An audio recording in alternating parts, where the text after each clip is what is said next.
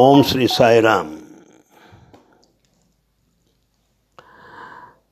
ప్రశ్నలు సమాధానాలు శీర్షికకు ఆహ్వానం పలుకుతున్నాము. ఎంతో ఉత్సాహంతో ప్రశ్నలు పంపిస్తున్నటువంటి మీకు ధన్యవాదములు తెలియజేస్తున్నాను. ఈ శీర్షిక మీకు నాకు ఎంతో ఉపయోగకరంగా ఉన్నది అని తెలియజేయడానికి ఎంతో ఆనందంగా ఉంది నాకు. అందులో ఇవాళ ప్రశ్న ఒక విదేశ భక్తురాల నుండి వచ్చింది. చాలా తమాషా ప్రశ్న. మరి అది ఇంగ్లీష్లో ఎట్లా మార్చాలో నాకు తెలుగులో ఎట్లా మార్చాలో తెలియట్లే. ఏమని అడిగారంటే, హూ ఈజ్ గాడ్, భగవంతుడు ఎవరు అని నేను అడగట్లా. వాట్ ఈజ్ గాడ్, భగవంతుడు అంటే ఏమిటి అని అడిగారు. భగవంతుడు అంటే ఏమిటి చెప్పండి కానీ భగవంతుడు ఎవరు అని నేను అడగట్లేదన్నారు. అబ్బో, ప్రశ్న గట్టిదే. అయితే మనం స్వామి వాక్కులలో సమాధానాన్ని వెతుక్కోవడానికి ప్రయత్నిద్దాం. స్వామి తప్పకుండా మనకు చక్కని ఆణిముత్యాలను అందిస్తారు. చూడండి, మొదటగా మనం గమనించవలసింది, భగవంతుడు ఏమిటి అన్నారంటే భగవంతుడిని ఒక వస్తువు స్థాయికి దింపేశారన్నమాట. భగవంతుని ఒక వస్తువు అనుకుంటున్నారు, ఒక ఆబ్జెక్ట్ అనుకుంటున్నారు. పోనీ హూ ఈజ్ గాడ్, భగవంతుడు ఎవరు అంటే భగవంతుడిని ఒక వ్యక్తి స్థాయిగా భావిస్తున్నారు. భగవంతుడు ఎవరు అంటే ఒక వ్యక్తి అనుకుంటున్నారు. భగవంతుడు ఏది అంటే ఒక వస్తువు అనుకుంటున్నారు. ఈ రెండూ తప్పే.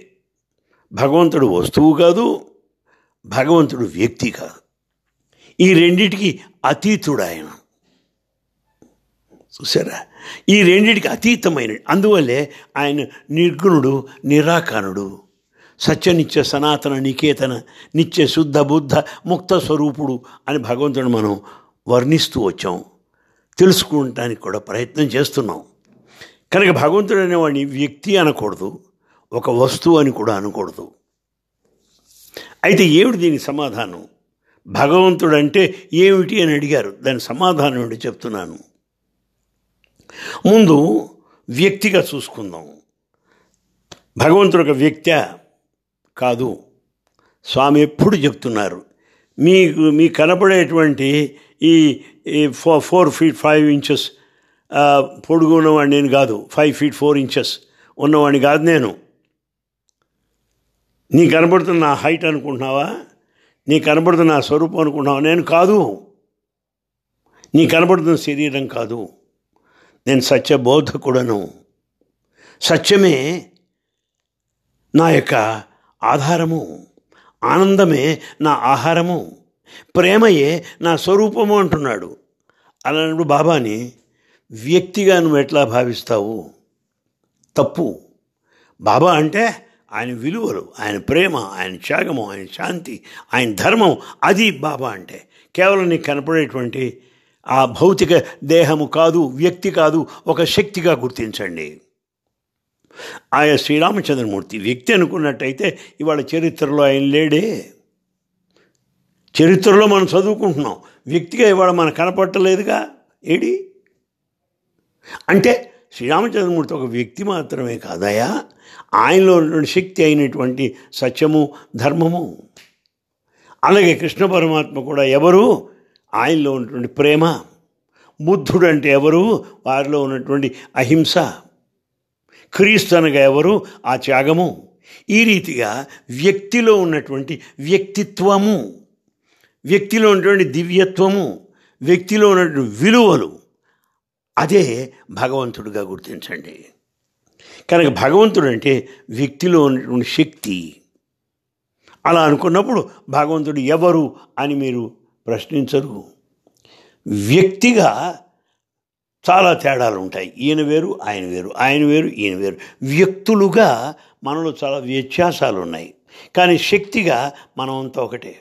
ఎలా చెప్పగలవు? ప్రాణం అంతా ఒకటే, ఊపిరంతా ఒకటే. చూసారా? కనుక మనకు ఏకత్వం అయినటువంటి ఆ శక్తి, దాన్ని మనం గుర్తించాలి.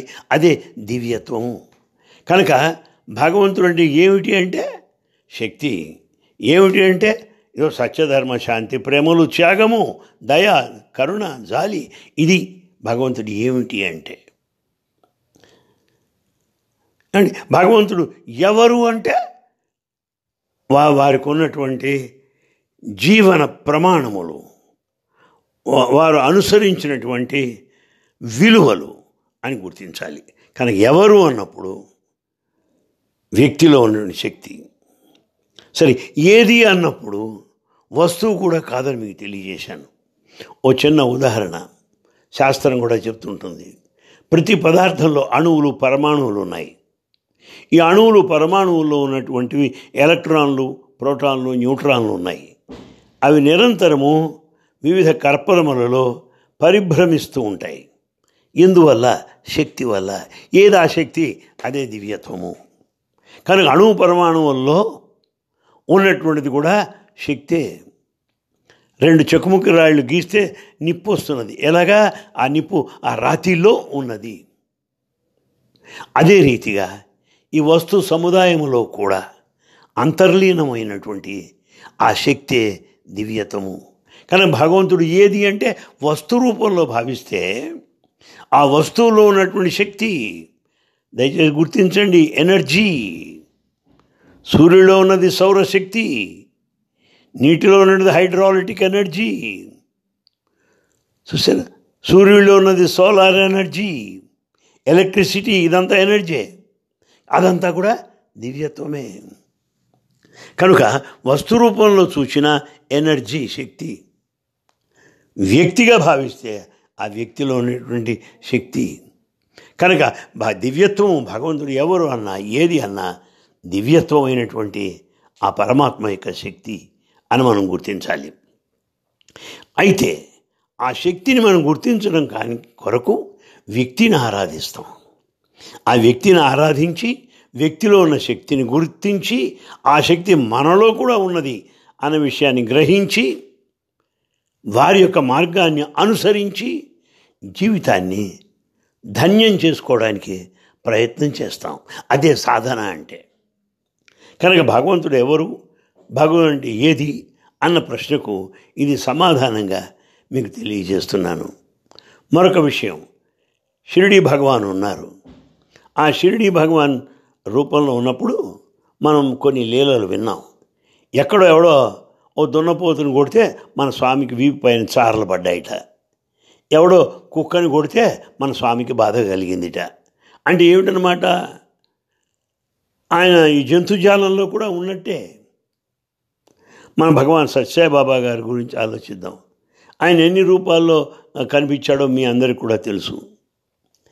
రాజమండ్రి దగ్గర ధవళేశ్వరంలో కారుణ్యానంద స్వామి ఉండేవారు. ఈ కారుణ్యానంద స్వామి బెంగళూరు నుంచి ధవళేశ్వరానికి వస్తున్నారు. అదేమో అర్ధరాత్రి దిగింది ఆ రైలు. ఆ స్టేషన్ దగ్గరికి వచ్చింది అర్ధరాత్రి. పాపం దిగాడు వస్తున్నాడు. ఊళ్ళోకి పోవాలంటే ఎట్లా, అంత చీకటిగా ఉంది. ఆ టైంలో అనుకోకుండా కాపలావాడు లాంతర్ పట్టుకొని వచ్చాడు. ఈయన బ్రిడ్జి దాటించాడు, ఆశ్రమాన్ని తీసుకెళ్ళాడు. ఈయన లోపలికి వెళ్ళి అంతా తయారై బయటకు వచ్చి ఈ కాపలావాడిని, ఒరేయ్ చాలా మంచి పని చేసావురా ఆయన అభినందిద్దామని వచ్చాడు. వచ్చేటప్పటికి ఏమైంది, ఆ కాపలావాడు నిద్రపోతున్నట్టు కనిపించాడు. అది ఇప్పుడే కదరా నన్ను దింపి అప్పుడే నిద్రపోతున్నావు ఏమిటి అని. అయ్యా నేను రాలేదండి, మీరు ఫోన్ చేయలేదు, నాకు ఉత్తరం రాయలేదు, నేను స్టేషన్కి వచ్చేది ఏమిటండి, నేను నిద్రపోతూనే ఉన్నానండి అన్నాడు. ఆ తరువాత ఆయనకి అర్థమైంది బాబా వాచ్మెన్ రూపంలో వచ్చాడు అని.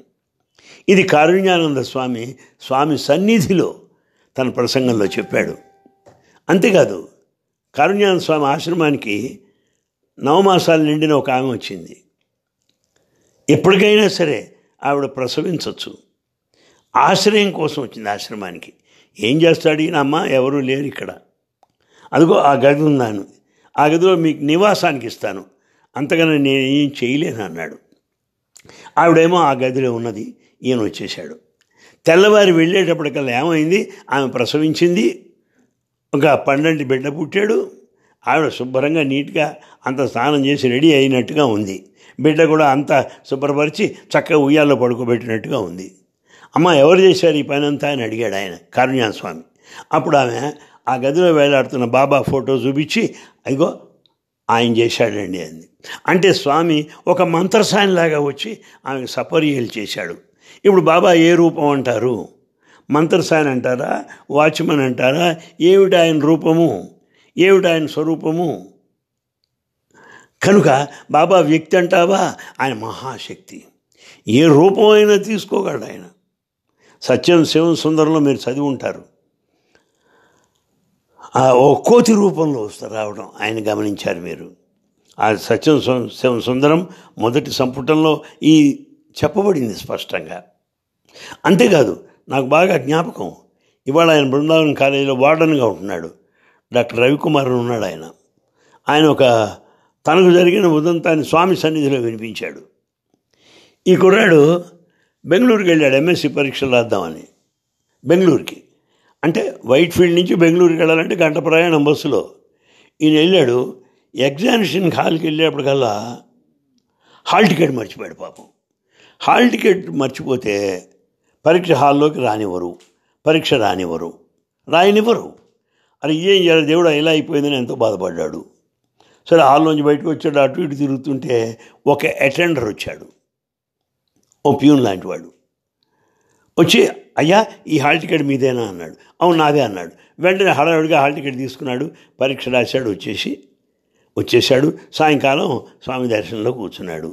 స్వామి అడిగారు ఆయన, ఏరా ఎలా పరీక్ష రాశావు? బ్రహ్మాండంగా రాశాను స్వామి. ఇంకా ఏడు విశేషం అన్నారు.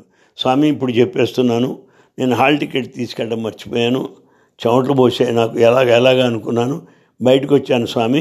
ఒక అటెండర్ నాకు ఈ హాల్ టికెట్ ఇచ్చాడు. ఎవడు రా అటెండరు? అటెండర్ కాదు, నేనే వచ్చి ఇచ్చాను రా నీకు అన్నాడు స్వామి. ఇప్పుడేమంటారు స్వామి? ఆయన వ్యక్తి అంటారా? ఏ రూపం అయినా సరే దాల్చగలిగిన శక్తి.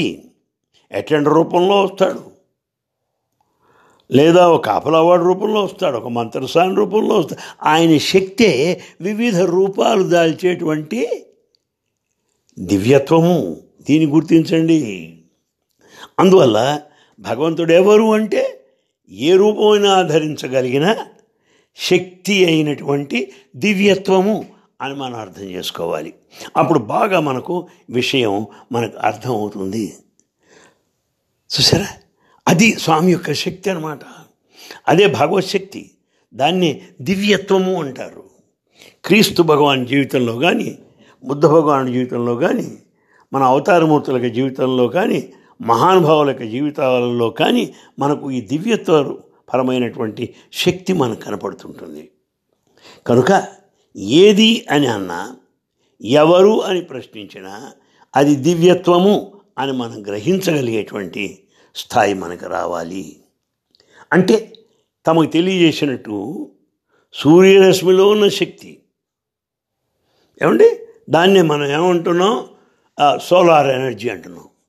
నీటిలో కూడా అగ్ని ఉన్నది, దాన్ని బడబాగ్ని అంటున్నాం.